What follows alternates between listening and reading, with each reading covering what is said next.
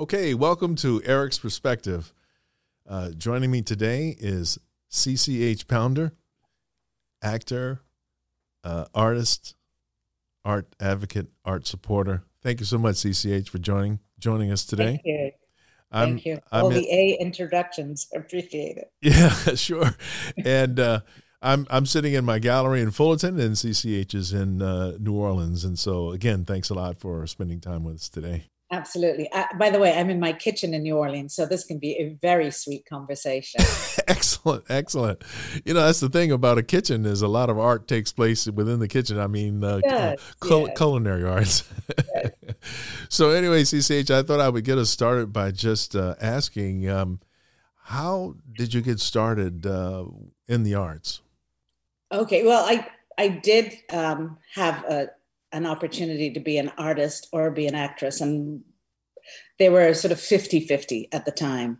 And I had a wonderful mentor, Stella Curran, who said, well, you know, as long as you have your hands and your eyes, you can be an artist for the rest of your life.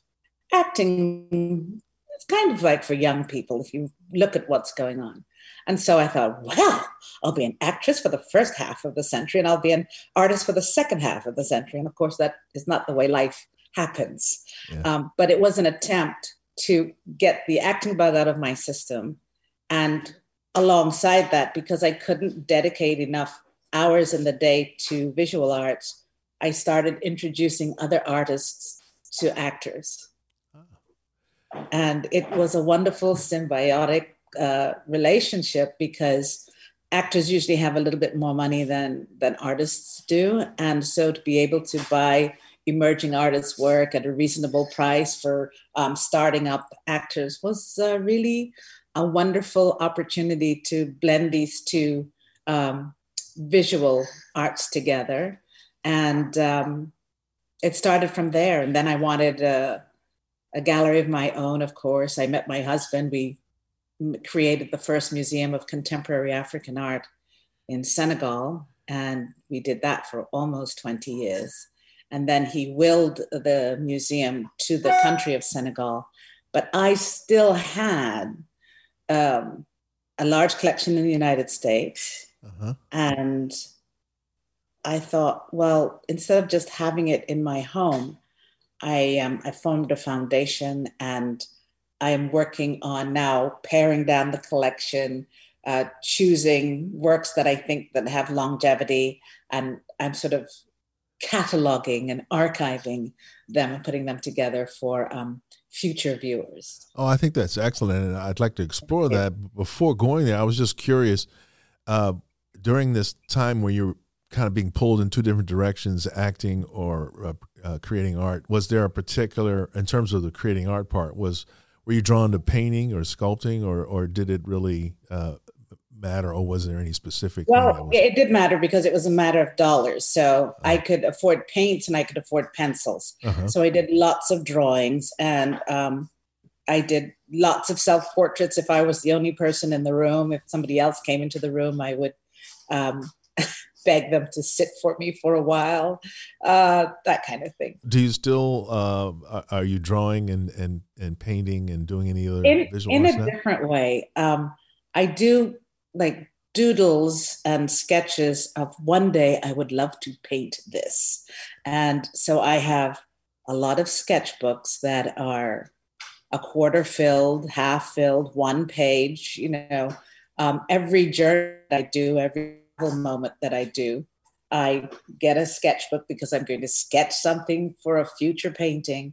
And it never happens so far. It hasn't happened.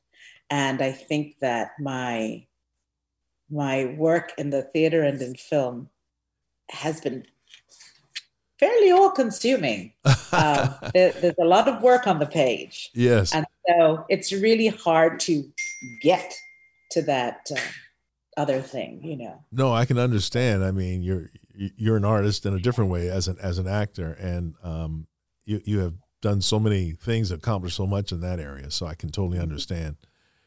You know, it kind of reminds me, I was the representative of the Palmer Hayden Estate for the longest time. He did this autobiographical painting, Midnight at the Crossroads, and he was at a similar crossroads. He was trying to decide whether to be a visual artist or a musician, and he ultimately selected the visual artist part. But it was just interesting to see the parallel there. I guess for a lot of folks, a lot of artists, they reach that point and we have to kind of figure out which path am I going to go down. And it does seem to require, I think a lot of folks, art is such no matter what type of art you're practicing, it requires a lot of time and practice and so forth. So that's the thing. It's a serious commitment, I would think. A lot of times there's, I think, a stereotype of artists that it just sort of happens. You get clunked on the head like by a wizard and boom, it just simply happens. But it requires a lot of dedication, a lot of time. Am I right? You know, you don't even realize how much time you're putting towards it, because I can see my initial idea. I have an initial idea and I've got to get it down. So I'll scribble it on paper. I'll be pulled over in the car and be 10 minutes late for the thing because this is a great idea. I'll write it down, or I'll do a quick sketch.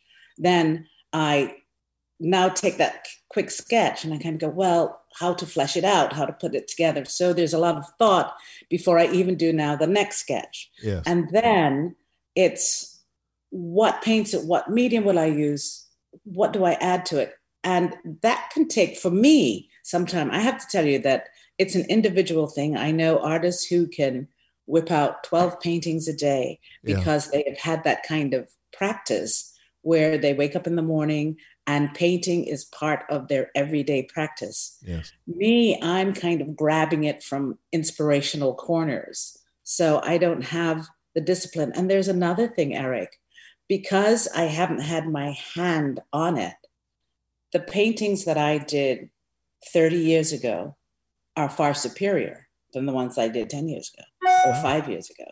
Because 30 years ago, I was actually applying the skill and craft to the work.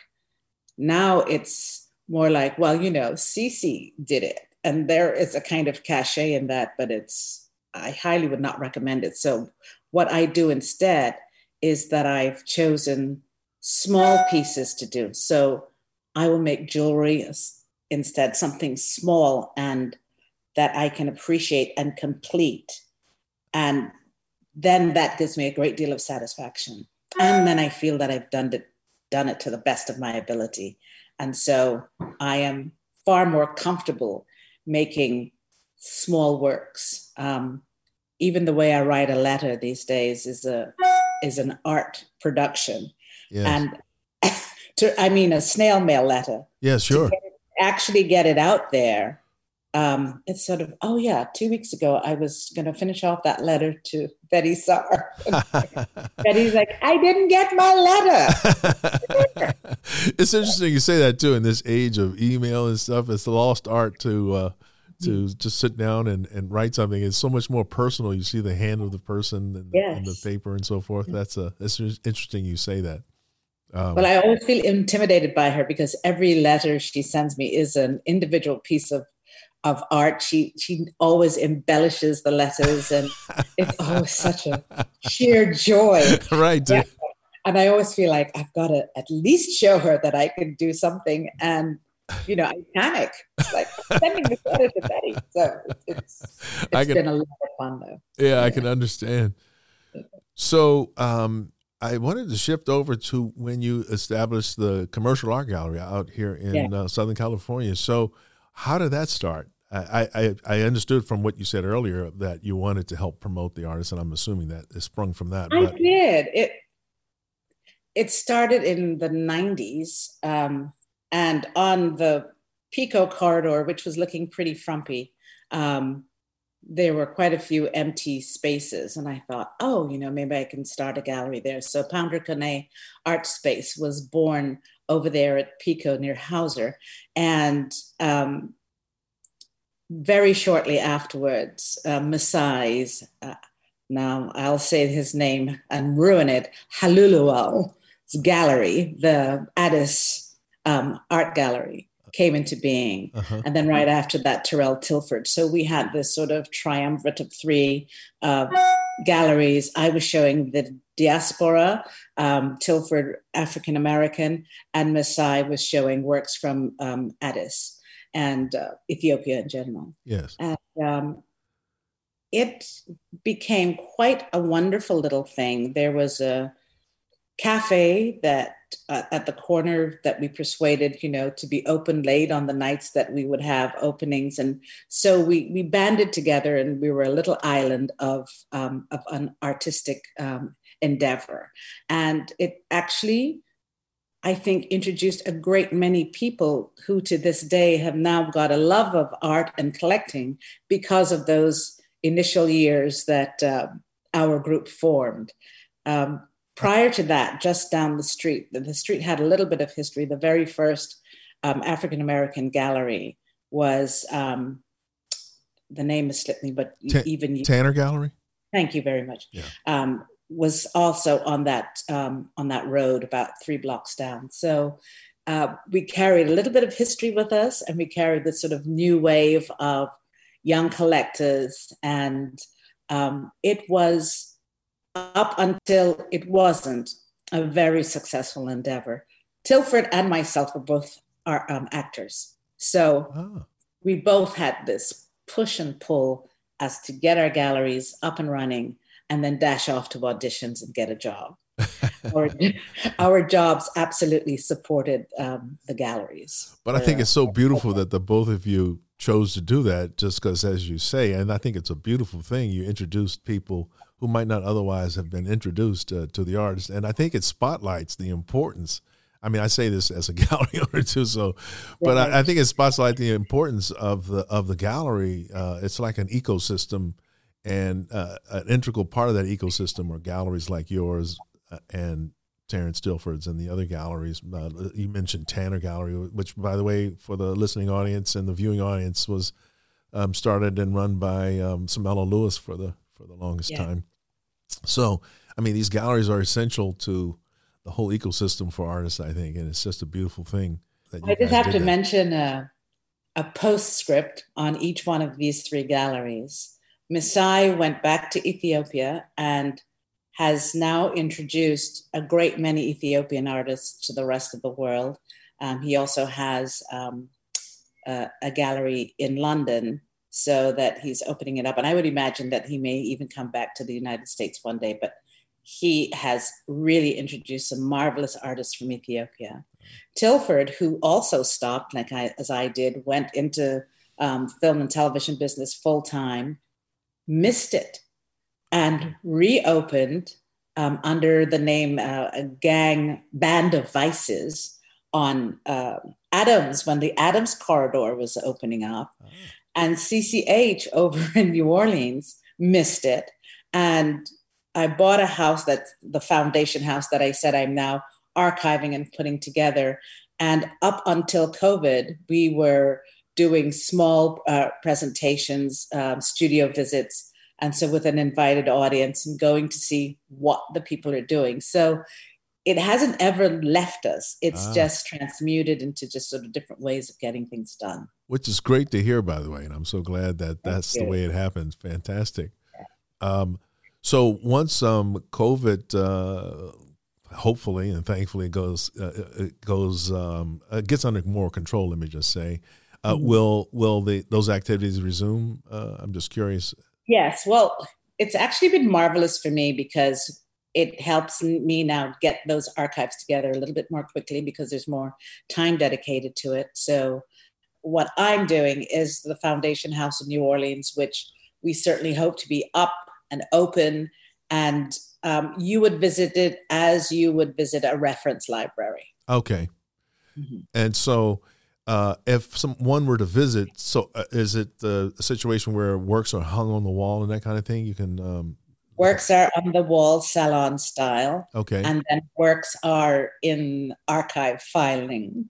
And if you would want to see an original of the piece, then that would just be an appointment, and it would come and it would be hung in a room for viewing, etc. I see. And this is not a commercial setup. Basically, it's just somebody who's interested in wanting to know more about these particular artists. About particular artists. And I think that's going to be important because I've been collecting work of the African diaspora for about 40 years. Uh-huh. So at least I have some lineage to show people. Yes. And right now, while African art of all kinds everywhere are on fire, and people are grabbing young artists still wet behind the ears, still sensationalizing their potential before they've actually even got there. I think it's going to be good to have what I have as a kind of, it'll give you the arc of how far they've come in the last 40, 50 years when you would see my collection, I think. Yes, and I think that's such a good thing to engender what I would call connoisseurship. In other words, just like you said, sometimes it's a flash in the pan, not just in terms of the African art, no matter the art market in general has that capacity sometimes and tendency, shall I say, and artists are pushed out maybe a little too soon before they're ready, and that can kind of distract. It's not good for the artist. It might be in the immediate sense, but it's almost like eating fast food. It'll cure the hunger, but unfortunately, it's not sustainable. But so I was yeah. And you mentioned there are over approximately how many pieces in that foundation that are being archived, roughly? In terms of paintings, there are about 450 paintings. In terms of sculpture, there are about 300 pieces. I think I'm in the 1,000 category from small to large. Oh, that's impressive. At this point. And that's why I said the COVID, in fact, has been sort of wonderful because it's given opportunity to sort of sort through. Yeah. And there will be a time, I think, where I will cull and sell off. And then this will be the CCH Pounder collection. This would be the one. But that's ever changing. And let me tell you, I have never sold a thing. People have said, just give me that one. And yeah, right. 3 more. It's very hard. It's a magnificent love affair that I've had with art. And I'm just really delighted that I have the discipline to stick to art of the African diaspora, because there are other artists, Japan, China, Australia, that I'm completely fascinated by. And every now and again, I'm tempted and I'll go ahead and do it. And, that's like in my private collection. Yes. But yeah, it's really tough. I am in love with artists, I have to say. I think that's a beautiful thing. And I think also having a focus enables you to understand what you're collecting a little better, perhaps, too, as you delve deeper. And it does give it a narrative of some kind. It does give it a focus, a narrative. It really does have a story when you see it. And I think my choices also tell you a lot about me and my story. Heavy portraiture, the female gaze seems really important to me, in the sense of, I think I grew up with females as muses, and it's so wonderful to have female artists within your collection that just look out in a kind of different, more confident, more empowered way. So it's kind of fascinating to see the progression of all of that. That's fantastic. And over the span of time, too, I imagine, as you look back and you see what you collected when you began collecting and see what you're collecting now, how do you compare those two things? Have you noticed any sort of shifts or of any kind? There are shifts because there is a moment when you were collecting really for yourself and your own pleasure. And then there is a moment you're collecting for the pleasure of others. And that's one wonderful thing about having a gallery, is that you don't necessarily have to comment on whether you like this artist or not, but what this artist is doing, it's important for the other people in the world to see this opinion and as opposed to that opinion. And I think a lot of gallerists don't necessarily take that into consideration. A lot of it is, will that sell or won't it? Right. But I really like the idea that artists are in some way the visual newspaper or magazine of our times.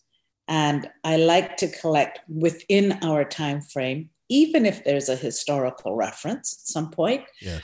Even if there's a sort of a reflection back to how it was, and of course the futuristic one of where that particular artist feels that we're going. And I like all of those when I'm showing it to everybody else. My personal preference is always much more narrow, because I can see over time that I've actually bought, in a funny way, the same painting over and over again.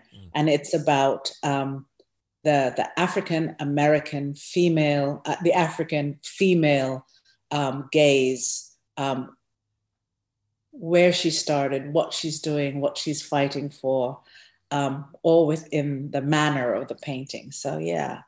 That's interesting. And I'm also curious. So, and I like the idea that you're collecting works from the African diaspora. And I mean, that just includes so much. It's not just limited to African American, it's African Caribbean, right. I'm imagining, and from the continent itself, et cetera. I was just curious to know, have you noticed any kind of common thread, though, that runs through, say, a work by an African-American artist that you see in a work by a Senegalese or perhaps a Ghanaian or Afro-Caribbean artist? Yes, there actually is a difference.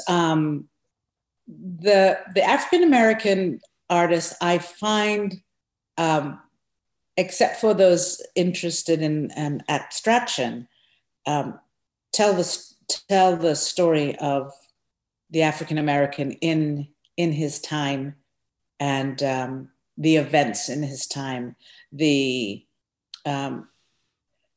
reaction and the impression of those events in his time. So a great deal to do with how the other sees him, and then how he wishes to see himself. Mm-hmm. And I think that I can say categorically, I am seeing that up until this very day. So I could follow, say, from a Jacob Lawrence, who tells our narrative history, all the way down to, like, say, a Roger J. Carter, who makes all of his works with toy soldiers. So thousands of toy soldiers that make up a face. Mm-hmm.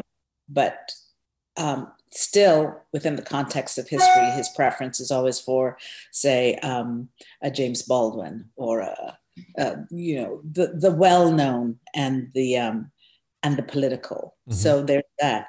And African, say the Senegalese, there is a fascination in tradition, in ritual, in spiritual, that always seems to be somehow weaved in to the story, the visual story that I'm seeing. Mm-hmm. His sense of the abstract, even though you can see people, is different, where you can see how Picasso was influenced, because just how he looks at sculpture and how he sees a moving face with maybe 3 or 4 eyes, or just all the different changes that he creates in his work is decidedly different. Mm.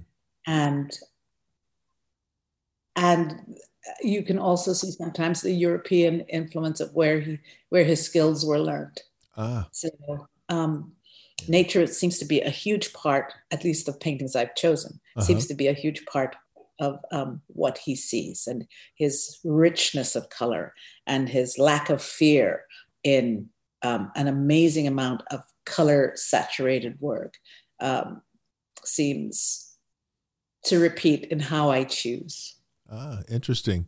Yeah. And it's also interesting because I know in my own experience as a gallerist, a lot of folks aren't, and I respect this, but a lot of folks aren't really that thrilled with, say, abstract art. They kind of can't connect with it, and yet there's so much out there, I think, that's being missed. I mean, there's such great works that are actually abstract.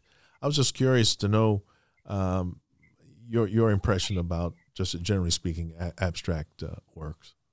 Well, I really understand the need, particularly the American need, to see oneself. when, and you see it in England, you see it in all places that were colonies, where we seem to have been eradicated visually from books, Yeah. flyers, paintings. And so when okay, perfect example. I'm in my bedroom, my mother's in the kitchen, and she goes, kids, come on down. There's a black person on TV. She hasn't seen it yet, but Yeah. she's heard the voice. And we all had to come and look. Yeah. And it's like, oh, yes, there they are. The importance of that is about representation. Yeah. Our representation means that we are there. Mm-hmm. We are here. And so I think I have no objection to seeing over and over again our image. Now, I can make it a comparison sort of with abstract work in terms of my work as an artist on television.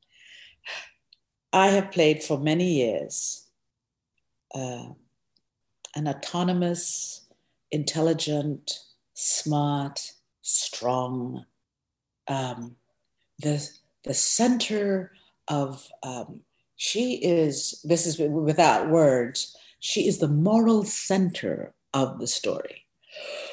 Oh, okay. Why can't she be wicked and badass and stuff like that? So you realize that within the context of the medium that you're working in, it is so powerful that the influence is, well, that's the way those people are.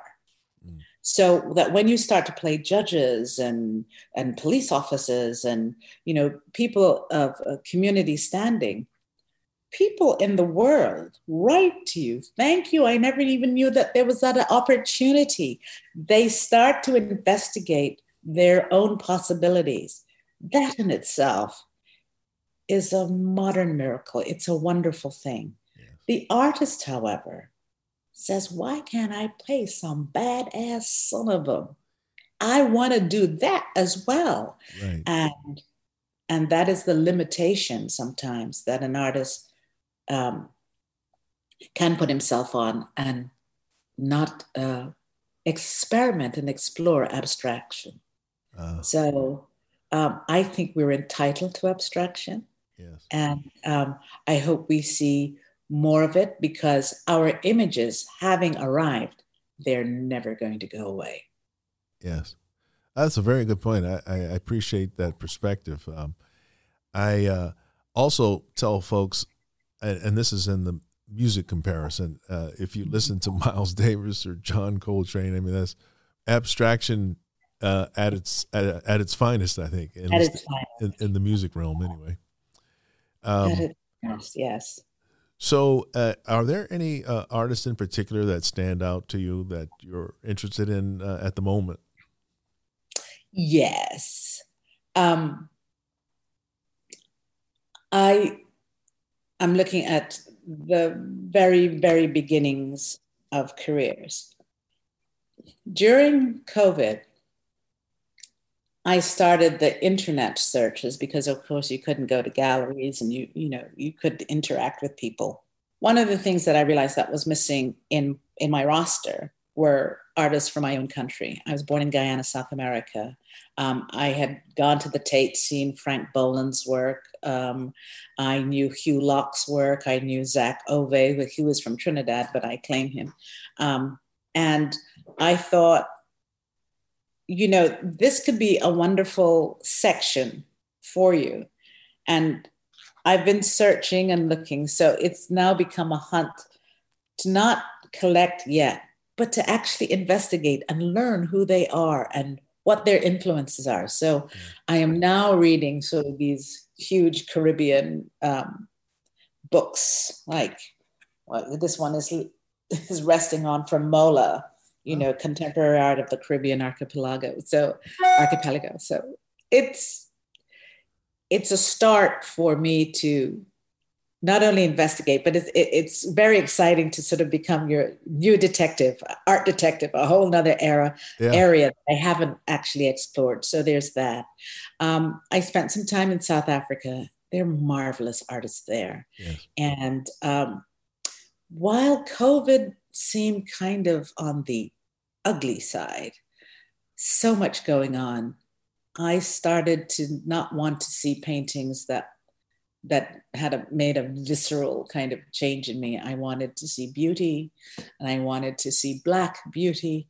And Layla Fanner from South Africa I started to see her paintings that were sort of fantastical and sort of sweet, and some would say a little benign, but they had this wonderful mystery of them where the woman was always so very dark, and just one part of her was highlight, like her bottom lip or her eye.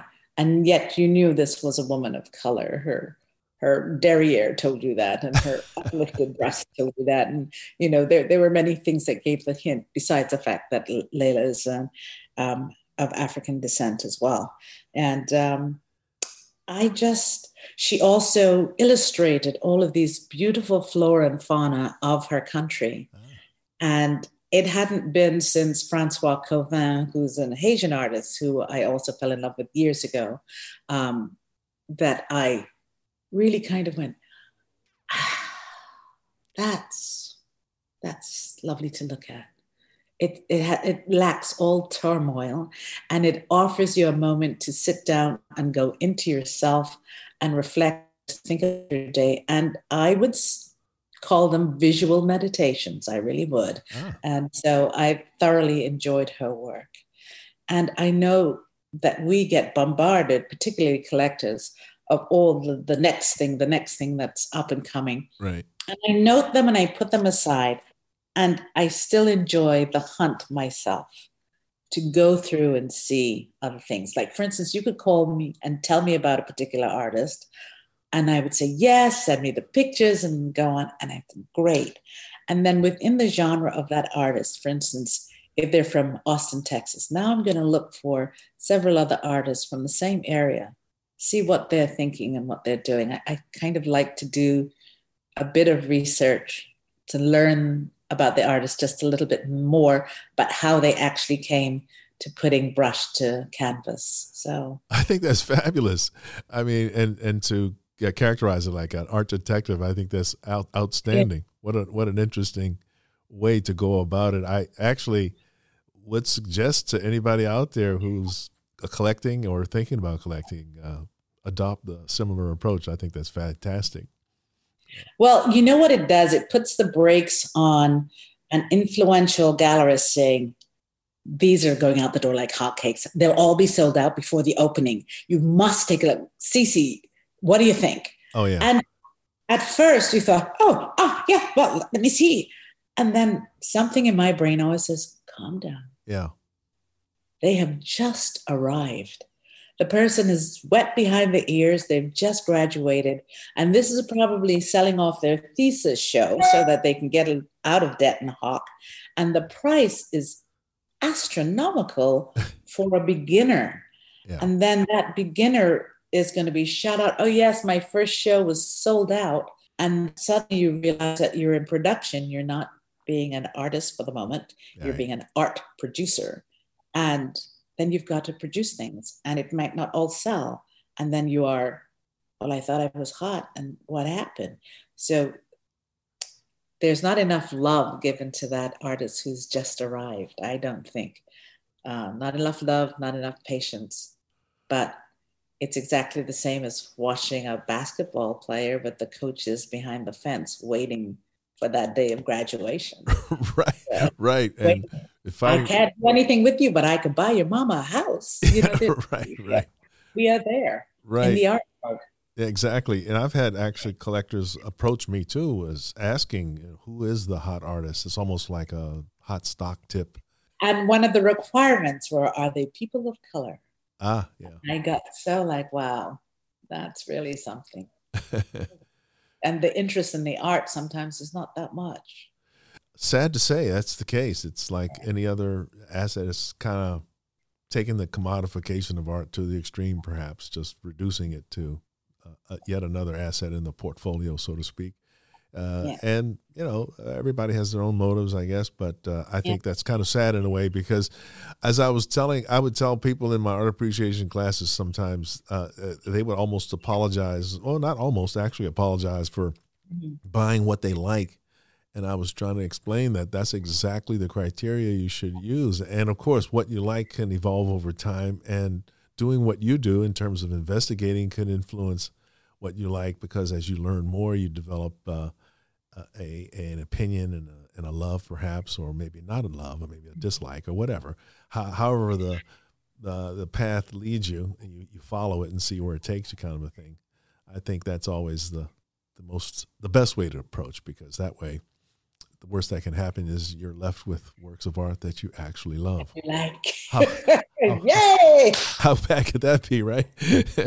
I don't think I've ever bought anything on speculation. I don't think that's about to change. And I truly don't mind if in 50 years the artwork is worth absolutely nothing, or it's worth oodles. It doesn't make a difference to me, because during its lifetime under my care, and it has been loved, and it's been shown, and people have seen it, and it's been loaned out to museums and schools and universities.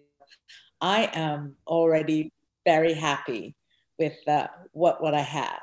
I think that's beautiful. Yeah. I wanted to ask about the museum in Senegal. Can you talk a little bit about how that started? I know you said it's been since bequeathed to the country, but before getting there, I was just wondering if you could talk about the establishment of it and so forth. Absolutely. Well, first of all, my husband Boubacar Toné was he procured, is the right word, art for other museums, particularly in Canada, and private collections. They were the classical African art, sculptures, things of wood. And he was part of the group of men and women who, as a village was changing over to Islam, would do what I call the ambulance chase, to collect those pieces before they were burnt or destroyed, because that was part of the requirement to become an Islamic village. And so this would be like the 70s and 80s that he did that. And he actually felt one day that, he really wanted a museum of his own. And by that time he had married me, and I took a look at what that would require. First of all, we didn't really have any money at all. But what it would require, the part that I don't think he'd given much thought to, was that whether the piece was fake, buried for a few months, and then come up, this is, from such and such a village, whatever. Right. And he said we didn't have the money to do all those testings. We didn't have the money to buy a substantial amount of work. I persuaded him that the museum needed to be in Senegal and that it needed to be contemporary art. And so that's how we did that switch over. So he moved from art that he knew all about to contemporary art, which he knew very little about. What he did know was sculpture. And so that was sort of his formulation. And I hurried up and got to know contemporary art of the African diaspora as fast as I could, in between takes and on holidays. And we spent 20 years just trying to get that together. We started a young person's prize, and therefore we were able to collect art from many places and see what people were doing.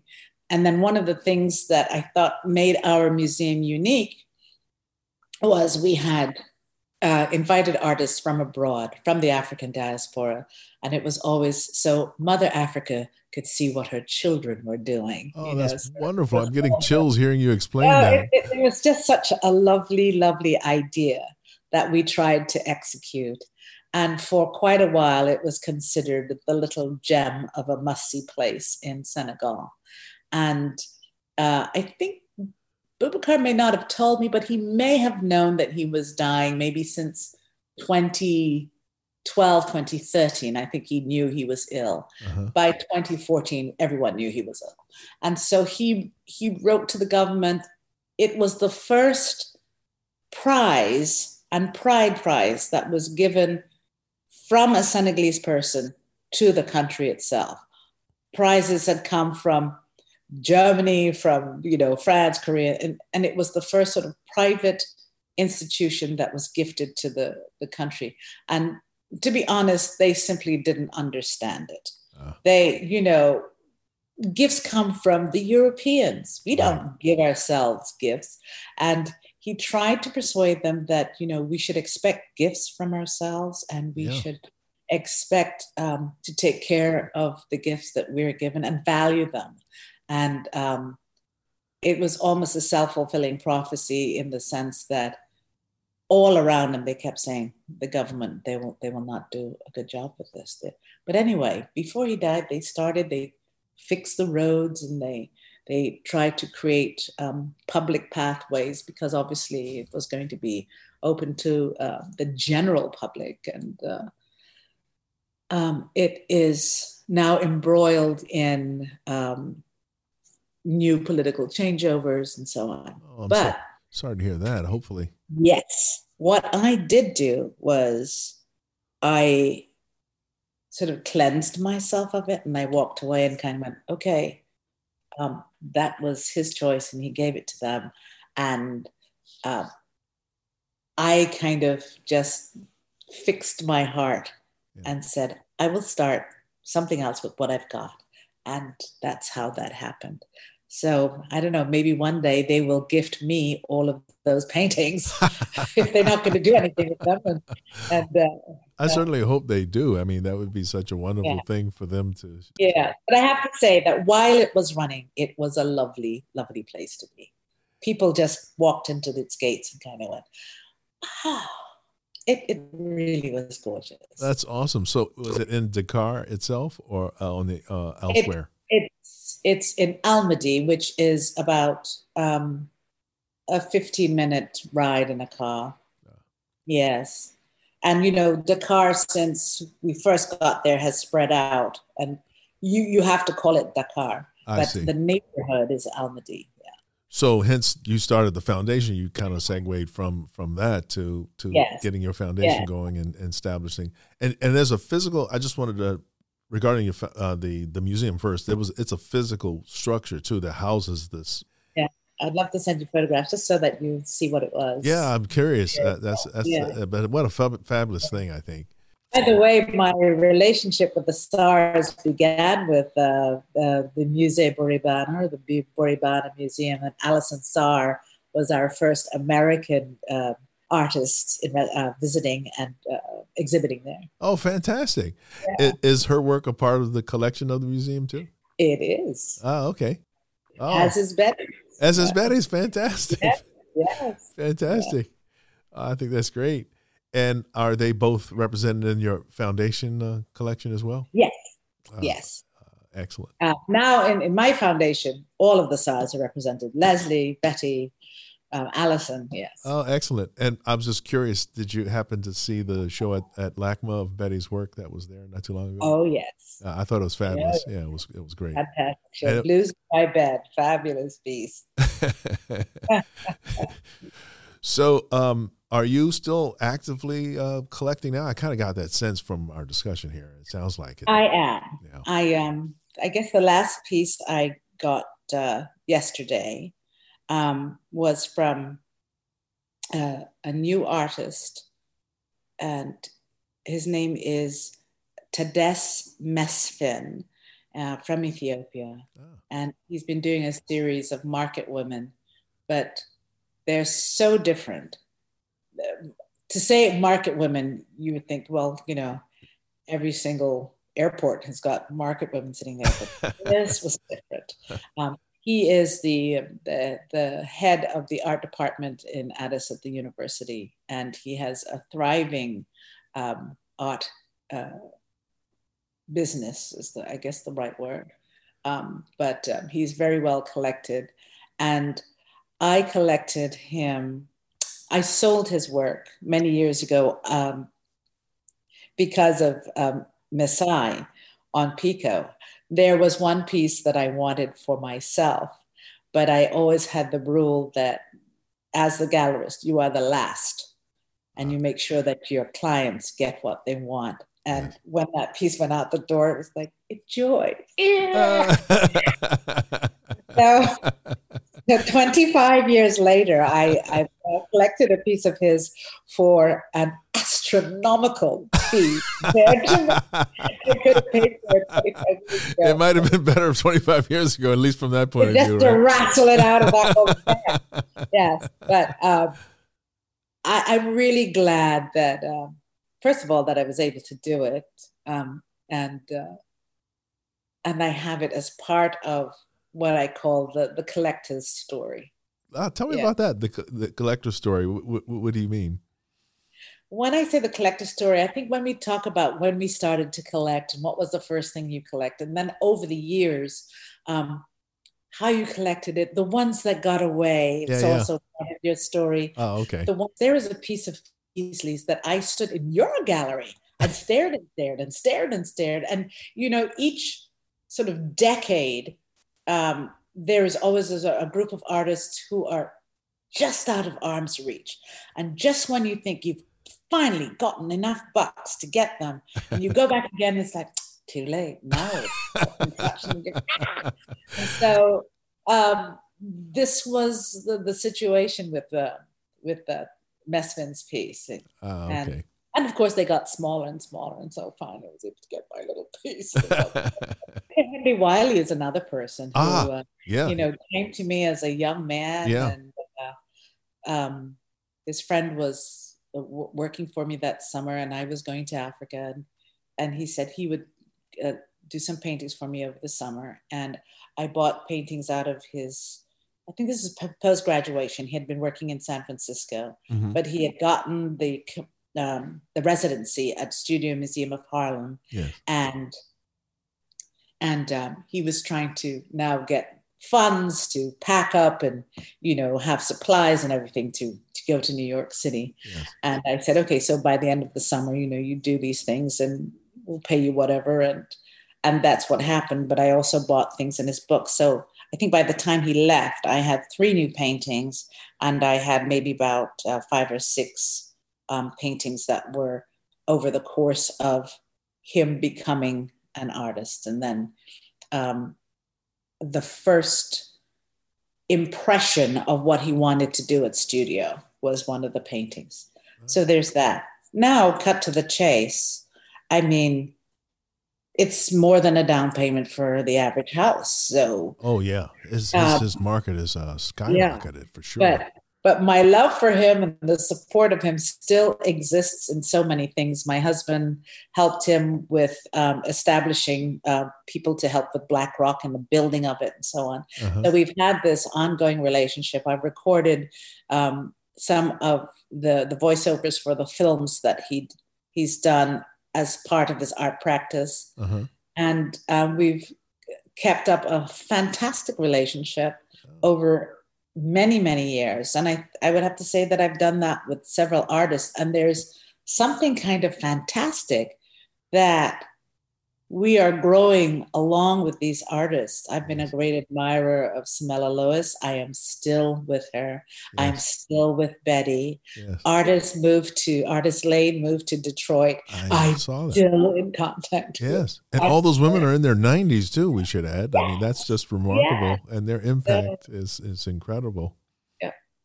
And that's the one thing I wanted to ask you too. So that's an interesting sort of thing.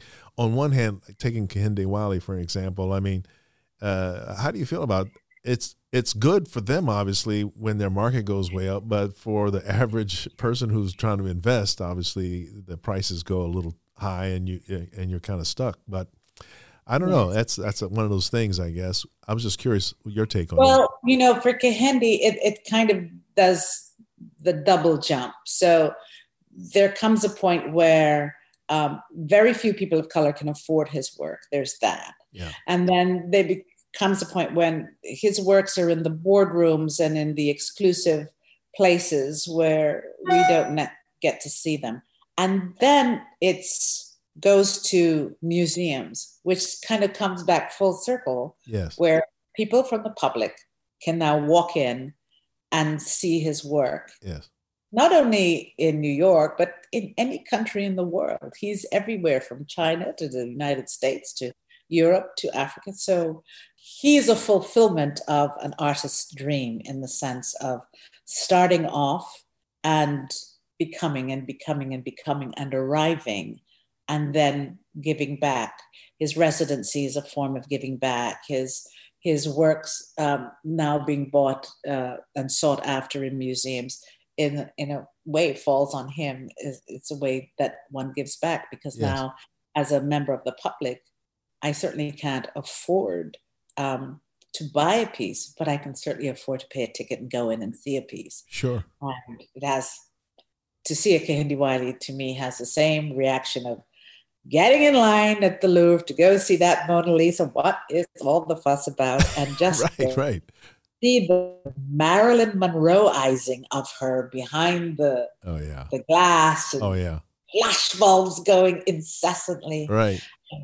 And yet, detective-wise, right across from Marilyn at the Louvre, there's a marvelous, massive mural with several people of color dressed in magnificent raiments of red. And it's like, who are those people? How are they at that feast? Yes. It's the Feast of Canaan. And it's like, oh, wow. We are documented. This painting is from the 1700s. It's like, so a lot of things can happen.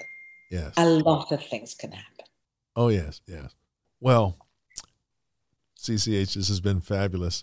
I really appreciate you taking the time. And before we go, I just wanted to ask one last question. If you could just tell us a little bit about the piece that we see behind you. It's partially visible, but can you tell us a little bit about that one? Okay. Will it help if I just raised her up a little bit? Yeah, sure. Without sort of jerking it up too much. Right. There. Oh, yeah, there it is. That's good. It's all the way to the ceiling. It's very, very nice. But this is a lovely painting in the sense that it actually spotlights what I call the Picasso syndrome, where you see multiple eyes and faces. Yes. It's a singular mermaid caught in a net with fish and everything else. But it's the fact that she is trying to get out that gives her a face here and a face here and a foot here and a foot and a hand and a tail. It's like I think a spectacular piece of being caught, and it has more movement than one would expect. And it's by Kine Au, A-W, and she is an artist from Senegal, and she happens to be in the United States now, exhibiting at Musea. I believe it's in Denver, Colorado. Oh, excellent. Thank you for letting us know about that. And I encourage people to follow up and check that out. And it's online because I don't think, once again, it's a COVID bound. So you can see her online. And there are 3 or 4 really spectacular pieces amongst the show too, I find. Oh, excellent. Thank you for sharing that. And one last question. So in terms of the foundation, is there any or is it already available online to see some of the works in your collection? Is that in the offering? Not ready online. As I said, we're still archiving and doing cataloging, etc. Yes. But is that in the plan? Would be one of the things. It'll be under the Quarantine Cottage House. Quarantine, one of the rivers in Guyana. Cottage house, because the house kind of looks like a cottage, a giant cottage. But I am hoping to have it ready, hopefully by December. I think that's realistic. Okay. Well, we'll be all anxiously awaiting. That would be great to see. And maybe you'll invite me back and we can talk about it. Oh, my goodness. We'd love to, for sure. Thank you. This has been a marvelous experience for me and hopefully everybody else. And I thank you so much for sharing your perspective. Thank you. Everyone, thank you again for joining us. And don't forget to subscribe. Thank you.